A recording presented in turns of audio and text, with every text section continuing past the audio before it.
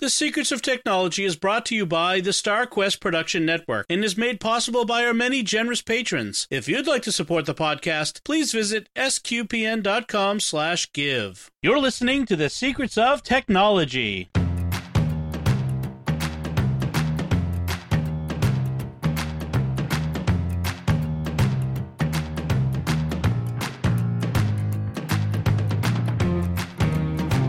Hi, I'm Dom Bettinelli, and you're listening to The Secrets of Technology, where we discuss the technology news that's important to you from a uniquely Catholic point of view. And joining me are Thomas Sanherho. Hi, Thomas. Hi, Dom. How's it going? Very well. And Father Michael Gossett. How are you, Father Michael? Very good. It's good to be here. Yes, it's good to have you back. It's been a while. I was mentioning before we started recording that we haven't had you on for a while. The schedules haven't matched up, but I'm glad to have you. This is, as a iOS, Mac, Apple guy, this is the week to be on. I know. Thomas, I'm sorry, but... It's all right. I got some stuff to say about it, too, you know? Oh, good. Actually, I'm really glad that we're not all just like Mac heads here, because or iOS heads here, because I'd like to get that extra perspective. And the key here is, I think before we jump into the details of... Apple had its big developer conference this week, and they had their usual keynote where they reveal their plans for software plans generally, although there's a big hardware announcement for the rest of the year. And so this is where we get a chance to see what Apple's got planned.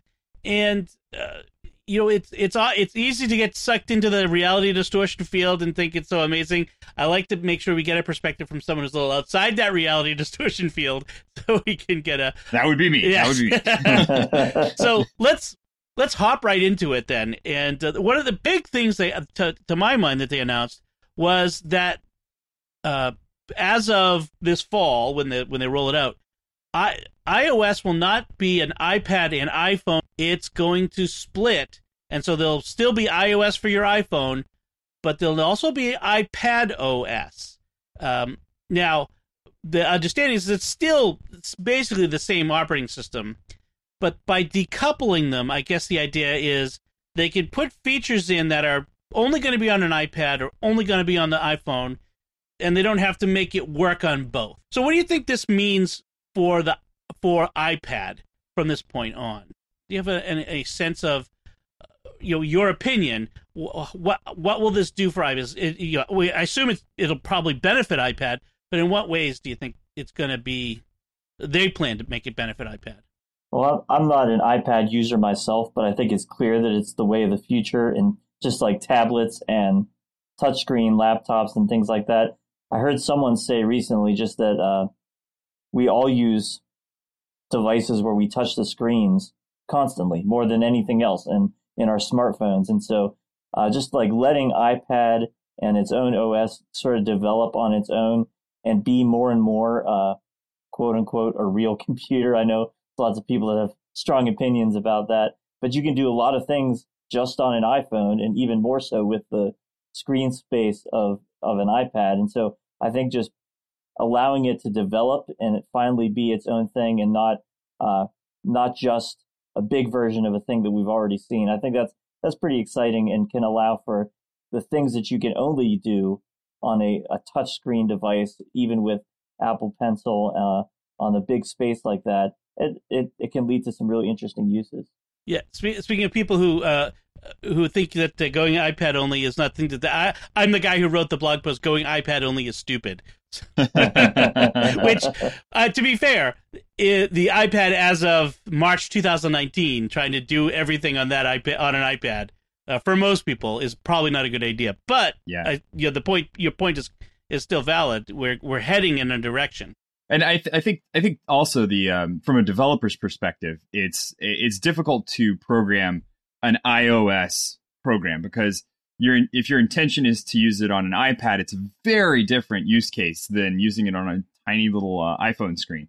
And so, especially from a gaming perspective, touching a screen on an iPhone is just ridiculous to try and touch small little spaces. Whereas if you have a much larger iPad screen, you can actually touch and do like a real-time strategy game where you can touch different parts of the screen and have things happen. And so developers have been complaining about this for a while. I know for a fact that this has been one of those things where developing an iOS game is really difficult because you're constantly trying to worry about, well, which screen is it going to be played on exactly? Right. And then there are some that get around it by saying, oh, this is only for the iPad version of OS, of the iOS, and then others that try and make a control switch so you can turn it on or off depending on how you want to interact with the game. So I think this is a good idea. I really do like it.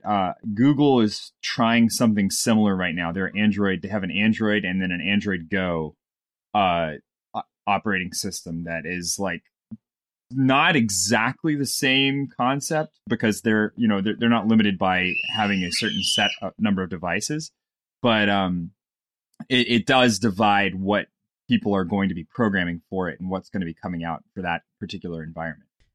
Yeah, you make a good point, which is that in some ways, the iPad and iPhone have been separate for a while because there have been apps which were iPhone only or iPad only or very separate from one another, or they come out in different forms, just like you have an iPhone, iPad, and Mac versions of an app. Right. So some of this is sort of that's a good point. Some of this is sort of existed already. Some of the things that they're gonna be bringing for iPad OS is we'll now have multiple apps or multiple windows. We've had that slide over thing for a while. Now you can have multiple windows open, just like we've had on a Mac and a Windows for years. We'll have widgets on the home screen alongside your apps, which is something that Android has had, which we actually in our recent iPhone versus Android show we talked about, and having those on the screen is a big deal for me. Like I want to be able to use my iPad as a primary device more often. Like sometimes I'll want to go edit a show on my patio when it's nice out. I'm not gonna drag my iMac out there. It's just not gonna happen. So I bring my laptop, but I'd love to bring my iPad, but I feel too hamstrung getting the data in and out. Now you're going to be able to have hook up hard drives and thumb drives and have multiple windows, and suddenly things are starting to look a lot more possible, which is really nice to hear. And even mouse support, which is kind of hidden in the accessibility area. I mean that it's really starting to feel like a real workstation.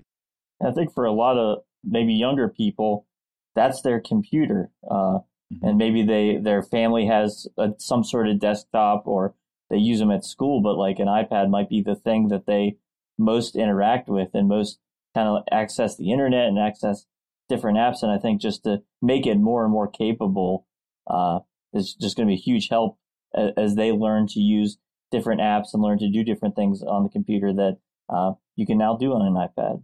I wonder too if this is going to be a laptop killer. I think that might be where Mac is trying to angle with this. Is that this is a desktop does a specific set of things, and an iPad does a specific set of things now. But if we can expand the use of an iPad just a little bit, like you said, it's something portable that you can take out to the patio and do some work on. That's really what their desktop is kind of fitting the role of at the moment. And if you can just cut that middleman, then you don't really need that extra step of having the desktop thing.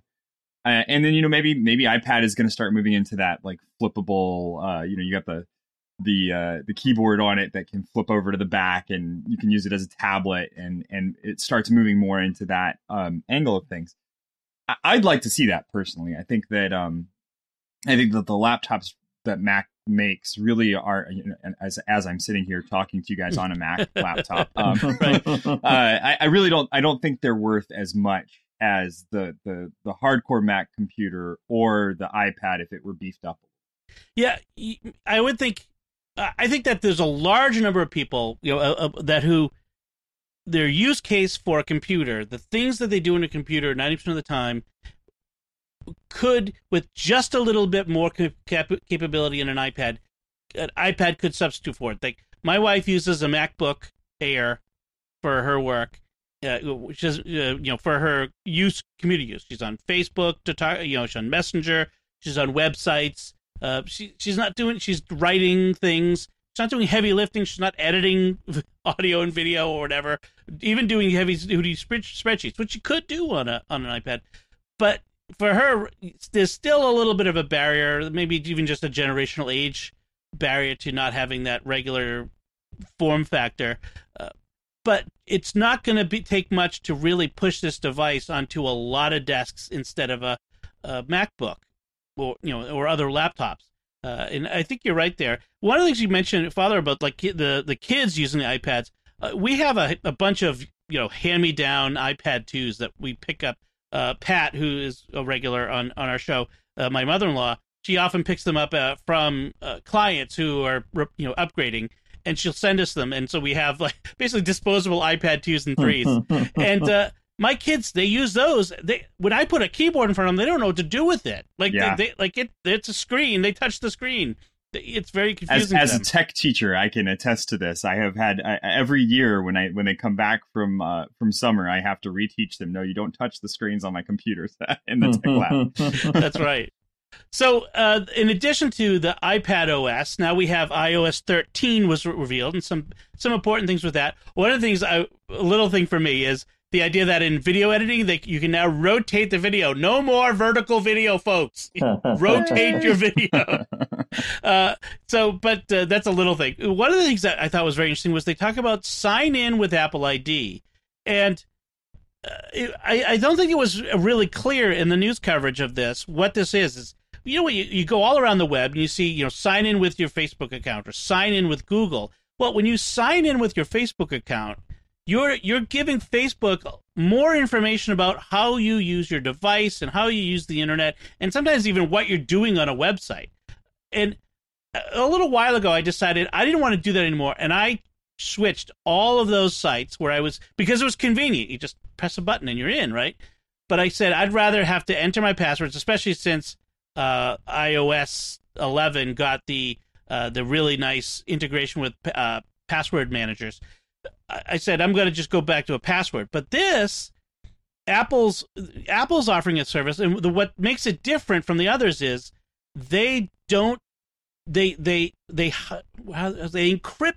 the email address that you used to sign in with, and none of that information goes to either the website, except that it's your account, or Apple. Apple doesn't know what you're signing in, that you're signing into a particular thing. It's encrypted. I'm not sure of the actual details of it, but the idea is that it's private, and it's convenient because if you're doing it on your phone, like a lot of times you download a new app, they want you to create an account and sign in. It's such a pain. You got to create a password and put in your account, your password manager. This is you'll just sign in with your Apple ID and you're in. You have a new account with whatever service is connected to that app. So I think that's a big thing with it. What do you think? What do you think of other features in iOS 13 as well? For me, it's the new iOS is always exciting because it's the computer I use more than anything that sits on a desk or has a keyboard. Like I'm using my phone for work things, for ministry things all the time, and even just that particular thing of signing in with Apple ID, I have been impressed with. Just the integration with like the keychain, and I use 1Password and things like that. But I was watching the video explaining this feature, just that it generates a new email address for every one of those things that you sign up for, and then you can go back in your settings and like, nope, I'm done with this one, and you stop getting emails from them, and that's a really interesting thing. They seem to do a good job with this stuff in a way that maybe I'm just too trusting. But we're always afraid of these companies and, entrusting too much to one. But I like that Apple tries to really keep these things private, that they don't see the whole thing. And if that is really what's happening, that's a really fantastic feature. I guess the other, everybody's freaking out about dark mode. I'm excited about dark mode. I think it's just it'll be a good thing. It'll be a good thing for me. I agree. Dark mode on a phone, I agree. Dark mode on a big screen, not as much. Yeah. I grew up with amber on black screens or green on black screens, and going to bed and seeing the green on your inside your eyelids. Yeah, I remember that as a kid. But you make an interesting point. I saw a headline today that says privacy isn't Apple's brand. Apple is now selling privacy as a service. And it's an interesting idea, privacy as a service, where they're really making a push where, where others are selling you to other companies, we're selling you privacy. And that's a very attractive thing. And as long as they are actually following through on it. They seem to be following through on it too, though. When you go back to like the that whole issue that they had where there was the supposed terrorist's phone that the multiple agencies couldn't unlock, and Apple wasn't going to step in and make a backdoor for them. So I think that in the fact that your phones are encrypted by default, that is amazing to me. That's something that as an Android user, you have to jump through a couple of different hoops to get your phone encrypted. And it doesn't come as a default. It's not an option that's readily apparent to a user who's not interested in security. So that's I think that it feels like they're doing a good job of it. And if they're doing a good job of it at all, they've been audited on it, so they are definitely doing at least a good enough job to fool auditors, which is pretty impressive because I think everybody has. Everybody has their hackles up when it comes to Apple. It's like, oh my gosh, this corporation must be doing something evil. And it doesn't seem like they are. It seems like they're actually genuinely banking on the moment right now of people being interested in security and not really knowing how to do it themselves. So they're offering that as a service. And it's a great idea. There was a recent article I saw that where there were security researchers were saying Apple needs to put hooks or holes in their system so that we can use security auditing software more easily. Because if they don't let us audit, do our research, we don't know if it's really secure. And It's like, okay, so we have to weaken the wall in order to make sure the wall is strong. But I also get that maybe the wall really isn't strong. We should let them put holes in it to make sure it's strong. It's a tough question. But I kind of err on the side of, let's just assume the wall is strong and not put holes in on purpose. That would be one. Yeah. So another feature of iOS 13 that looked really interesting to me was this audio sharing with AirPods thing. That where if you have the AirPods and someone else has the AirPods and they have their iPhone, and say you're listening to something on your phone, they can tap their phone on your phone, and it will automatically connect that person's AirPods to your phone, so you're both listening to the same thing. And this isn't something I do much as an adult, but I know especially for kids who listen to music. And when I was a kid, sharing an earbuds, that sort of thing. Although that's gross. Don't do that. Put other people's earbuds in your ears. That's kind of gross. But I'd say that's a good solution to it. So I find that's innovative. I like that kind of thinking. It solves the problem. It is really clever. And I remember I bought AirPods and I love them. And I felt really self-conscious about wearing them anywhere in public. Because when I first got them, I didn't see them anywhere. Yeah. And now they're absolutely everywhere. And especially with like teenagers and young adults, that's the way they listen to music. And yeah, to share that way, it's just like a clever thing where they looked at the reality of how people use these devices and say, well, we can make this easier. And that's really, right. I'm glad they're thinking that way. I love the audacity of it too, that, oh, well, everybody has an iPhone. Right. And AirPods. Exactly. Everybody has this equipment. This is all. And I think that's one of the ways that the whole Mac environment is really pushing forward their community, because it's easy. It's just easy to use. It's easy to, just snap your phone onto somebody else's phone and suddenly you're listening to whatever music they're listening to. And intuitively, the operating system's going to kind of know how to do that. So. And it's easier if you just get the Apple Gear, right? Right. You can get $20 Bluetooth headphones, but if you get the AirPods, then you can do this cool stuff. And it's just easier if you just have everything that's Apple branded. It's just, life is easier, right? Right. And I have to admit, I've kind of bought into that. I've got all Apple Gear, although I am still an Echo guy and not a HomePod guy, because I still don't think the HomePod is good enough yet. But that's a whole nother discussion. So there's a couple other things I saw. iOS 13 looked interesting. Was the HomeKit now does both routers, so you can automate your Wi-Fi router, and secure video. So they put space in iCloud for your HomeKit enabled security camera to store up to 10 days worth of video, and it doesn't impinge upon any iCloud storage that you're paying for. It's in addition to that. And I think that's a very interesting idea. Again, it's encrypted, it's in a cloud, it's I'm pretty sure it's not going to be watched by like Romanian researchers who work for the company, a la Ring and Amazon, and who are that sort of stuff. I like that idea, and it's not their own cameras. They have third party cameras that they're working with, which is a good thing, because it means it's a larger ecosystem. I mean, in that case, it's sort of the opposite. Rather than Apple branded gear, they kind of open it up to non-Apple gear. So I like that. And then this Maps 3D that which has like a street view in it, but instead of jerking forward like in a static picture, it moves like video. So you basically fly through city streets, which is a much more fluid way of seeing how to get to a place. I don't know if that makes sense. You have to kind of see it to understand it. But I'm excited for kind of any update of Maps, because I like the way it works. Even like Google Maps is just better right now. Yeah. But I wish Google Maps looked like Apple Maps. And so seeing them move in that direction is helpful. I'm a Waze guy myself. I was gonna bring that one up if nobody else was. Yeah, I've been a Waze guy for years, and I like Waze, and I still use it. But every time I use Apple Maps, because sometimes Waze just doesn't work for some reason, it's like the servers or something. Every time I use Apple Maps, when I'm driving and it does the haptic tap on my wrist for the take a left turn or right turn, I'm like, man, this makes using Apple Maps that much more attractive. I do like that. So let's talk about macOS Catalina, which is their next operating system for the Mac.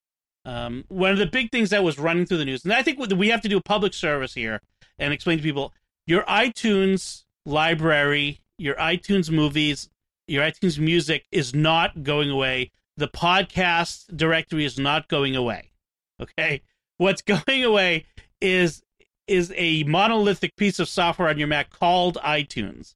And instead, it's going to be replaced with 3 apps, just like on your iPhone or on your iPad, an app called Music, an app called TV, and an app called Podcast. So Music will have all of your music in playlists as you have today, and Apple Music will be on a more equal footing.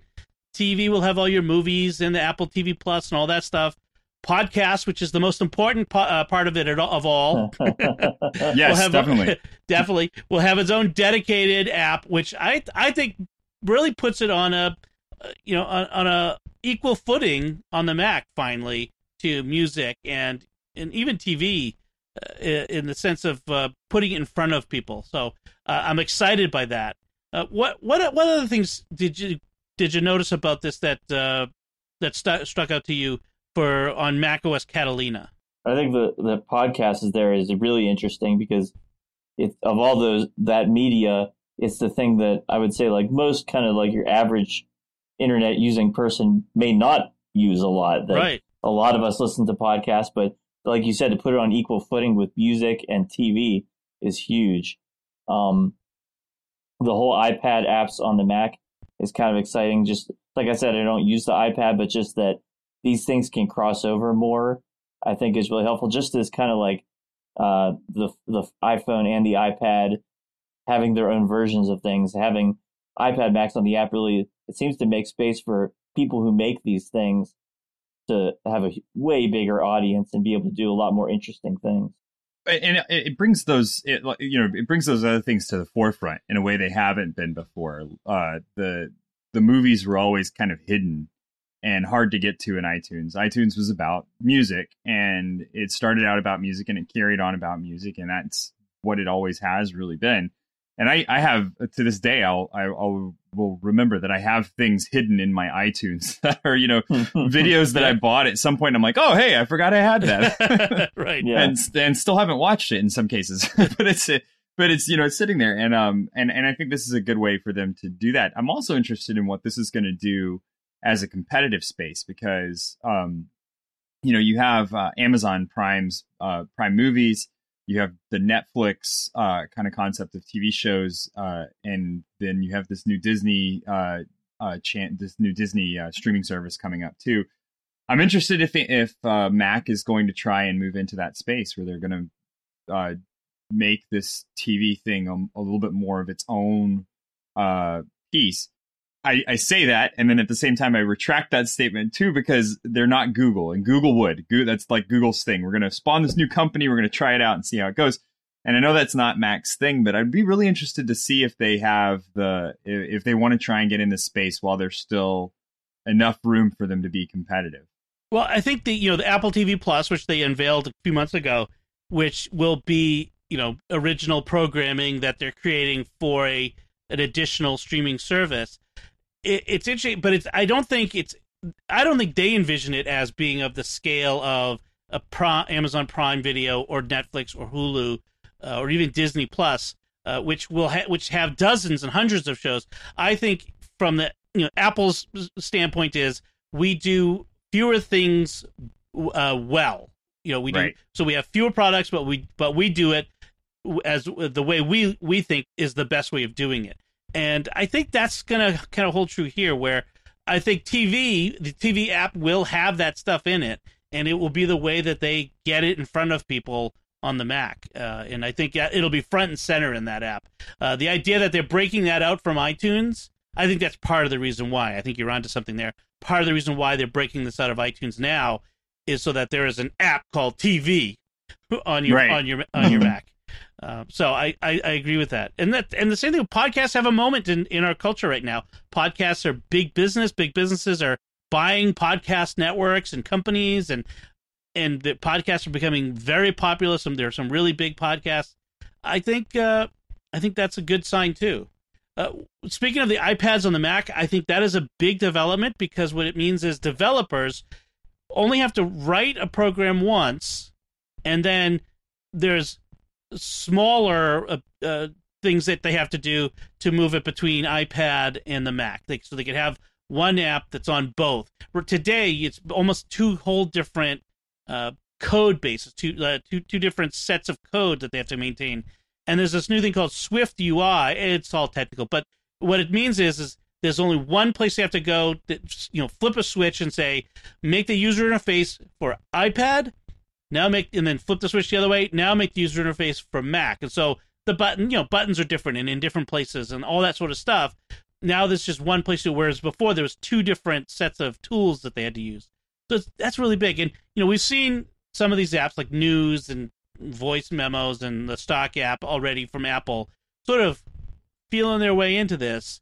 I think we'll see these things become much more robust going forward.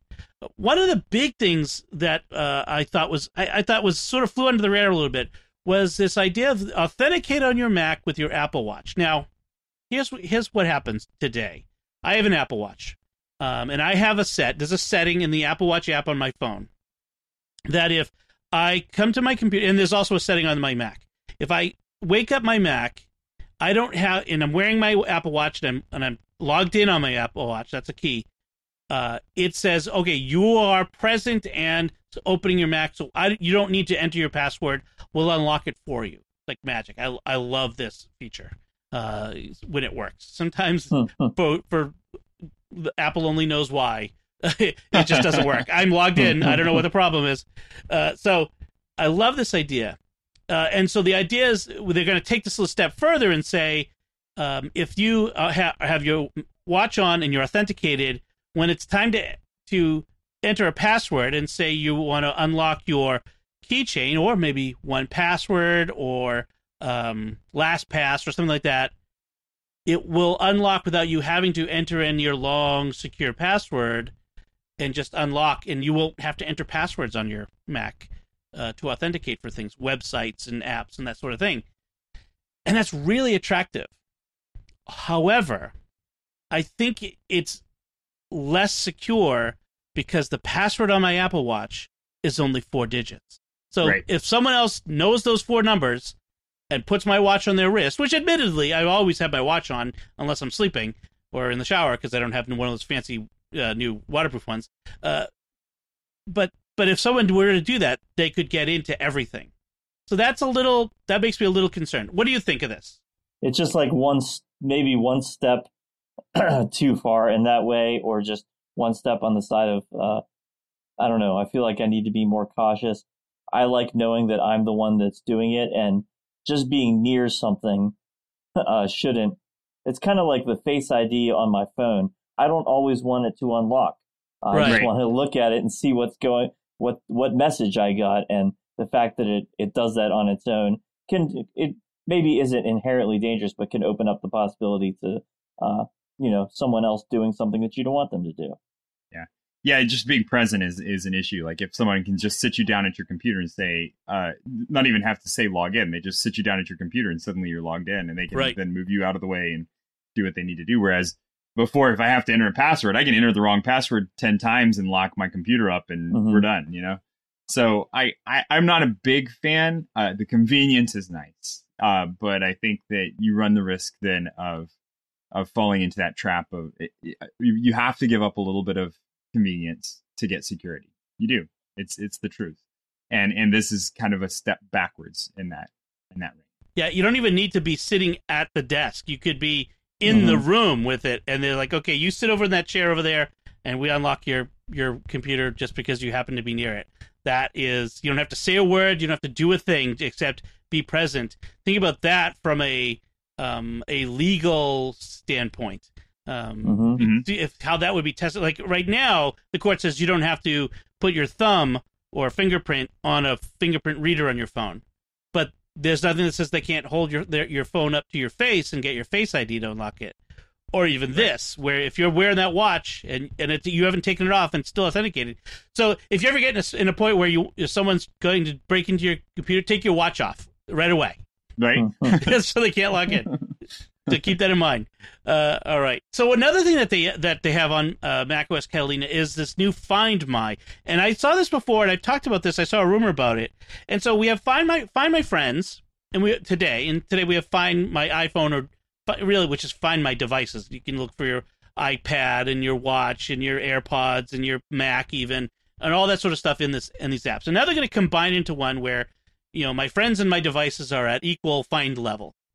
And one of the things they've added is if your device, say my iPhone, I drop my iPhone in the city somewhere, if there's another iPhone or iPad or Mac within Bluetooth range of it, and it's up to date, we stipulate that it's up to get the latest operating system, it will ping and say, hey, I found your device, like when I'm looking for it. It'll say, your device was seen here. Even if the phone is asleep or in low power mode. No, actually, low power mode, it might not work because it does need Bluetooth, and that turns off with low power mode.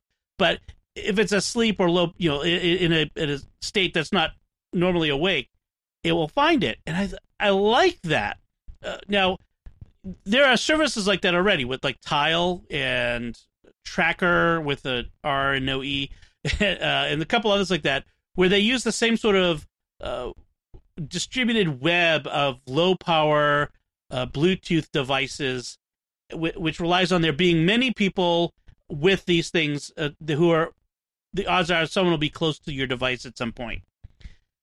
The big difference here is we come back to that privacy as a service. Apple did not announce any additional devices. They could coming up, this fall maybe, but Apple, the way Apple implements it is, they don't know, they don't see where your things are. Everything is double encrypted and it's all kind of secure. They don't keep track. What do you think of this, though? What do you think of this idea of this distributed way of finding your thing? As long as they're doing what they say they're doing, I think that's the thing. Because when I first heard that, I was like, so they have like this virtual map of everybody and every single one that has this activated. But I think, it could be. I mean, the terror of losing your phone is a real thing, and so much of our lives is on these devices. And if it makes it that much easier that it's not just gone forever, or if it's stolen or something like that. But I think it does come back to that trusting that it is all encrypted, that it is all actually private. And this is one of those areas where you get into the realm of metadata being significant. And even encrypting everything, there are still levels of being able to tell who has their Bluetooth devices on, and being able to, I can see places to use this with RFID and with Bluetooth to identify who is seeing the device, and being able to kind of ping off of that information and scrape some of that information to use. Even if everything's encrypted, you can still get some very high level data that can still give you a lot of really interesting information about who's where, when. And that to me is dangerous. And that's something that it's nice, it's convenient. But again, it's like we're opening up more room for hackers to do hacker things. Of course, the phone networks already have all this data, right? They know where all of where we are at all times. I mean, it's just the fact of that phones being on a network. So this is how they say it works. According to Apple, as relayed through Wired magazine, it requires the user to have at least 2 Apple devices.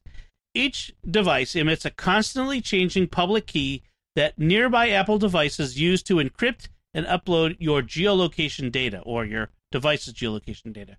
Only other Apple devices that you own and are linked to your Apple ID, and thus protected with 2-step authentication, are able to decrypt those locations. So if I lose my phone, I have to have an iPad or a Mac that I'm logged into iCloud with on the same account, and only then can these devices decrypt the key. So it's an interesting. It gives us a little more than what we had before.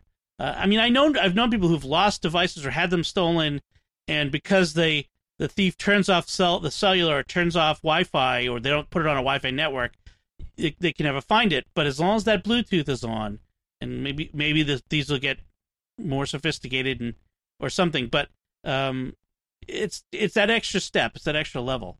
So I think you're right, Father. As long as Apple is doing what they say they do, and Thomas, you're right too. There is metadata attached to us that we have to be aware of. This doesn't solve all of the security problems. Put it that way. Mm-hmm. Right. Yep. Okay.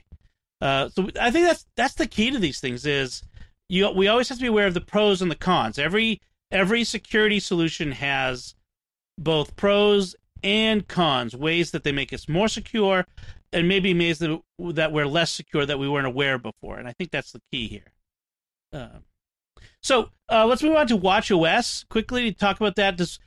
It's really becoming a health device, really, the way they're pushing it. And there's things like they have new watch faces, and they put an Apple Store on the watch. But one of the things that they mentioned was this new capability for cycle tracking. Now, none of us here are women, obviously, but 2 of us are at least married to women who have had children, so we understand how this works. But it's a menstrual cycle tracking system. The reason I bring it up is from a Catholic moral standpoint, where in the Catholic Church teaches that artificial contraception is immoral, and so she says there are ways of regulating birth. I'm trying to make sure I use the right language. Regulating birth that is in accord with both our biology and morality. And one of those is to track your fertility cycle. And my wife and I, we've been married for 13 years almost now, and through our whole marriage, she's charted and all that sort of stuff. And we have books and we have thermometers and we have all this stuff, and it's very complicated. And I could never remember exactly. Is it 6/3 or 3/6 and all these other things? And so this promises to help keep track of the cycle. I'm not sure whether it's still a manual process or whether it's monitoring temperatures or what, but I'm kind of curious. I imagine and this is I've seriously contemplated getting this for my wife, because it's still an issue for us, keeping track of all this stuff. And one of the things that's really difficult for us is because of our sleep schedules, because things are so weird with our sleep schedules, having a nursing baby or just being woken up in the middle of the night or whatever. Taking your temperature at the exact same time every single day. Yeah. it's not easy. And so if you had a device that was monitoring that regularly and could take a base, an optimal reading that's just a baseline temperature, it gives you such a phenomenally accurate reading that you would never be able to get. You'd have to sit there and temp constantly over the course of the day to be able to get that same kind of thing. Whereas this device could just like read it and average it out for you and say, here's your base temperature for today. And then whenever you go sit down, even if it's just manually sitting down to do your charts with that piece of information, right, you're already way ahead of the game. And I look at the kind of the fear on the faces of couples I'm preparing when I point them towards like, they're doing their pre-Cana or whatever, and they do a talk about natural family planning, and it's so outside of like our popular culture. And then when they get into the details, like, oh, this could be complicated. If technology can make this easier for people to like live in this like natural, healthy way that God's given, then gosh, like that's such a great gift. Yeah. Absolutely. According to Apple's information, so the new app gives women the ability to log information related to their cycles and see predicted timing for their next period and fertile window. So the daily log enables the quick addition of information related to the cycle, including current period flow, symptoms, results from ovulation prediction kits, and other elements. So presumably you'd still take your temperature with a thermometer if you're using the symptothermal method, which a lot of people do. But I can see maybe a future Apple Watch, in addition to having, say, a glucose meter in the back of it, which I know they're trying to develop. Maybe if it has a basal thermometer somehow that they've developed. I mean, that's the sort of thing I like. I look forward to the future, so that, say, when my daughters are married or my sons get married and their wives are needing to do this, they don't have to have the same Stone Age, stone knives and bearskins, as Captain Kirk once said, method of trying to do things. They have this advanced technology, which just makes life easier, and frankly, I'd like to see that it could share with their husband. Yeah. Green light or like red light or something. All I need to know is green light or red light, honey. So I find that interesting that there's more and more of this, and we have to come back to this topic of apps that help predict both menstruation and fertility, because there's a bit of a controversy over them out there. The fact that some of these apps are backed by pro-lifers, and that makes some people pause. But that's a future topic that I want to get to. The only other big announcement was the Mac Pro. I don't think that's really a big thing for our audience. I mean, I don't think, if you are a video producer or some kind of photographer, professional photographer, somebody who needs to use pro level editing bay software, that sort of thing, if you're making movies or film scores, that the Mac Pro is for a very limited audience. And so it's a beautiful piece of hardware, but it starts at $6,000 and it's probably going to go up to $35,000 when you max it out. I mean, it's a lovely looking computer with it's just the specs on it are mind boggling. And then you could also get this Pro display, which is $5,000 with a $1,000 stand and all this stuff. But the thing I really want to bring up is the idea that we have an iMac Pro that they introduced last year, and then we have a Mac Pro. So the iMac Pro is for professional use at a particular level. Then there's a Mac Pro which goes beyond that to like even more. And we also have an iMac. Should we have a, for lack of a better word, Mac, not Pro? Not the Mac Mini. I feel like the Mac Mini is sort of like the to the MacBook and the MacBook Air, that sort of stuff. Mm-hmm. Whereas I feel like there's a space in the lineup for a Mac that's expandable, that is not a Mac Pro. That could be modular in some way. What do you think of that? Yeah, I would love to see that. Yeah. When you think of Mac, you don't think of just like a normal desktop computer. It's kind of like either like a MacBook Air, which is what I use and is tiny, or like these unbelievably powerful computers that are unbelievably expensive. Right. But yeah, I just don't. Not many people I know. It's like, oh, it's just my desktop computer, and maybe there is something that can be in there. I love my iMac. I really do. But, in a year or so, I'm going to be saying, man, I need a bigger hard drive. I need a better audio video card. I need, and it's just, or I need more ports. Frankly, right now, I need more ports on this thing. I've got mixers and things all connected to it.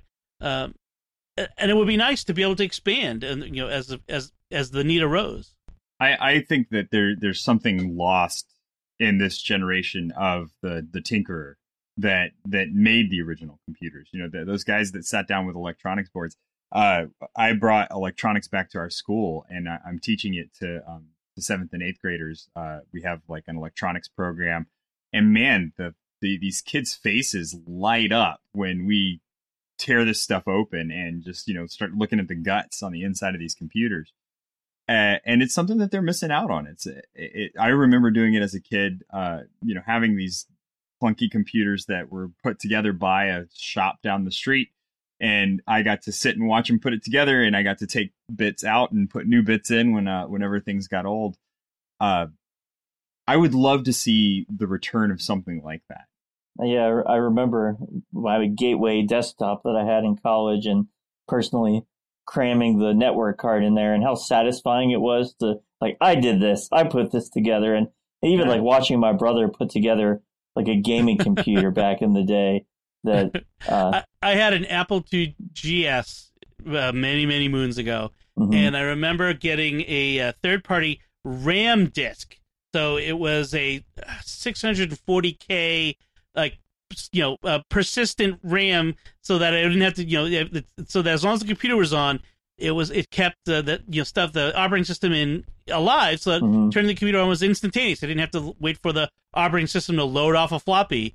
And it even had this lead acid battery that connected to it off the back. Is a rechargeable battery that would allow it to even when I had to restart the computer, it would keep it alive. I mean, but it was so satisfying, to put cards in and to get in there and to upgrade your computer and to feel like this isn't just a little closed box like my phone is. That it's something that's mine that I can do with what I want. Yeah.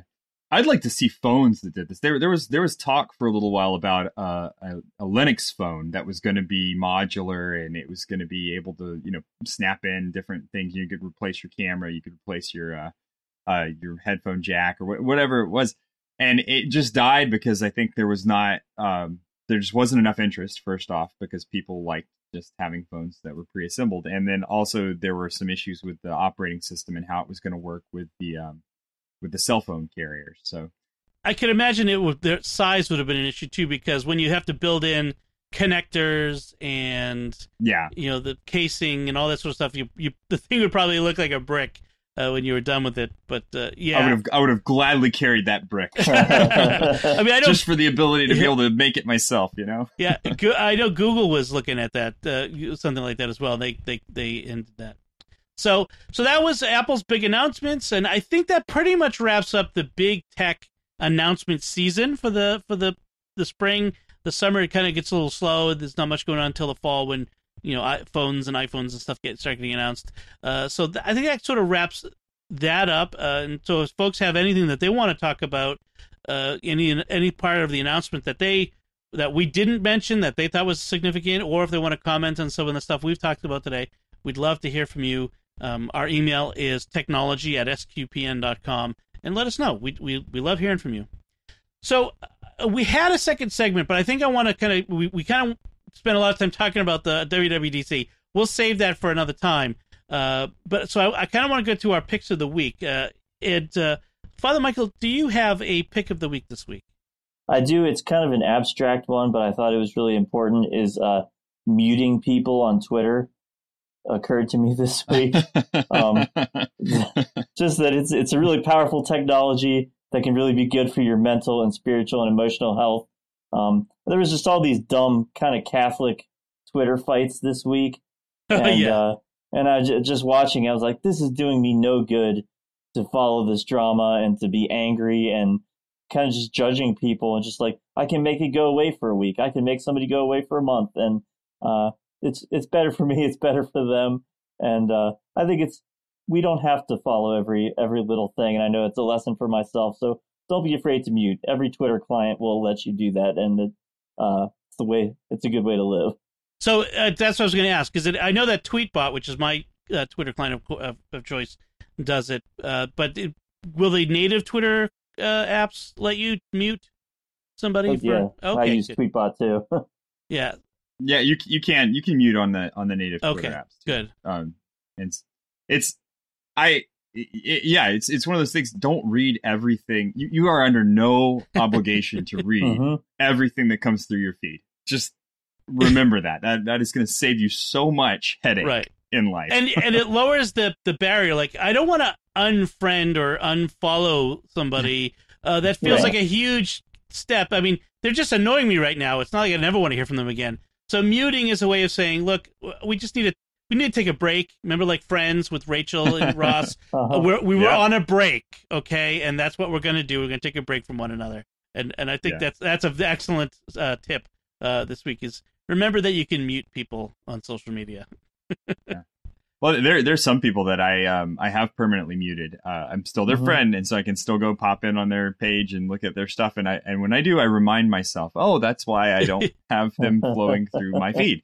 Yeah, and they don't notice. Like, if you unfriend someone or unfollow, sometimes they might notice that you've unfollowed or unfriended, and that creates new drama that nobody really needs. So exactly, that's good. Exactly. All right, Thomas, what's your pick this week? For my pick this week, I'm going with Meetup.com, which is more of an app than it is a website. You can get to it as a website, but I use it as an app. It is fantastic for finding interest groups near you.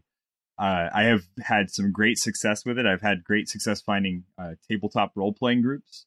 I had a Python developer group that I joined for a little while that I found on Meetup.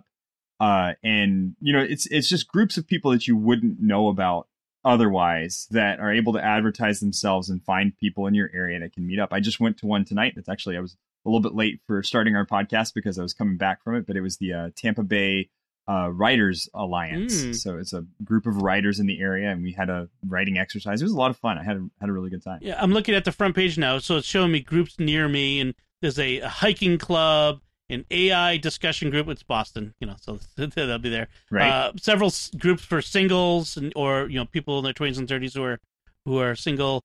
And then things like Intro to Soldering, which I'm like, right, that's kind of cool. Yeah, see, there you go. I might want to take that. Or running groups or language groups or even learning to cook. So that looks really neat. I like that. It's a great suggestion. It gets us out from behind our desks and into the world. That's a good one. Yeah, and really the great thing about it is, like, you can judge. You can tell pretty well whether or not it's going to be a legitimate group. And most of these groups meet at public places, so there's never really like a worry about it. Like I went to this one tonight thinking there were going to be like maybe 5-6 people there. There were almost 20 people at this writers guild that's there. So wow. It can be really neat. And I found role playing groups on it, and I went expecting like a small group, and it ended up being almost 30 people that were at the role playing group. So I just found one called Monastic Cooking Club, a group for anyone interested in prayer and cooking in the traditional and monastic approach to culinary service through prayer and work, or ora et labora, contemplative and practical activities in the kitchen or on the table. So there's a Catholic group on Meetup for you if you're in the Boston area. That's awesome. Great pick. I'm gonna have to check some of these out. So mine is kind of geeky, kind of gets in the weeds. This is for people who really want to get into their hands dirty virtually inside their Mac. It's a piece of software called Lock Rattler, and it is kind of like what you think. When you rattle a lock, make sure the lock is locked. Lock Rattler is a piece of software that checks that your Mac's basic security systems are active and up to date. And so it gives you information. It says, okay, system integrity protection is enabled, which it should be on a standard installation, unless you've specifically turned it off. That is basic. It tells you the versions of some security features like Gatekeeper and XProtect. It tells you whether File Vault is on or off. Whether the status of your latest malware, they have malware or blacklists that they download for you, and you can whether you have your firmware password turned on or not. So it it doesn't, you don't go in and do a lot of things with it. It's just I run it once a month on my computers just to see that everything is copacetic, everything is the way it should be, that's not reporting any dangerous vulnerabilities, that I haven't installed a piece of software that turned off something, and that everything is, and it will tell me if everything is up to date or the last time an update has been run on these various parts of the system. So it's a nice sort of peace of mind software. It may not be for everybody, but I like it as a bit of security for me, and maybe it'll give you some insight into what your computer is doing. That's sometimes hidden. So we'll have links to that into the meetup.com in the show notes today, so that you can see those. So I think that's about it from us. So what do you think of our discussion and our picks of the week? You can go to sqpn.com/technology or the SQPN Facebook page at facebook.com/StarQuestMedia and leave us some feedback. Or like I said before, send us an email to technology@sqpn.com. And I'll put any relevant links from our discussion, including to our picks, on our show notes at sqpn.com. I want to take a moment to thank our patrons who make it possible for us to create the Secrets of Technology. And when I say make it possible, without patrons, this doesn't happen. We don't have shows, any of our shows, and we need patrons, most especially. And if you have any ability to help us with that, to give us any type of financial support, we would greatly appreciate it. This week we're thanking Patricia R., Ron S., Ryan W., Marion M., and Lisa R. Their generous donations at sqpn.com/give make it possible for us to create the Secrets of Technology and all the shows at StarQuest, and you could join them by visiting sqpn.com/give. And also, one little other piece of business, if you can, could you remember to like the episodes of Secrets of Technology on Facebook, or to retweet them on Twitter, where we're at SQPN, and to leave comments, and that helps get the word out to other people about the show and spreads the news about it. So, until next time, Father Michael Gossett, thank you for joining me and sharing the Secrets of Technology. Thank you, Dom. Thomas Sanahiro, thank you as well. Thanks for having me. And once again, I'm Dom Bettinelli. Thank you for listening to the Secrets of Technology on StarQuest.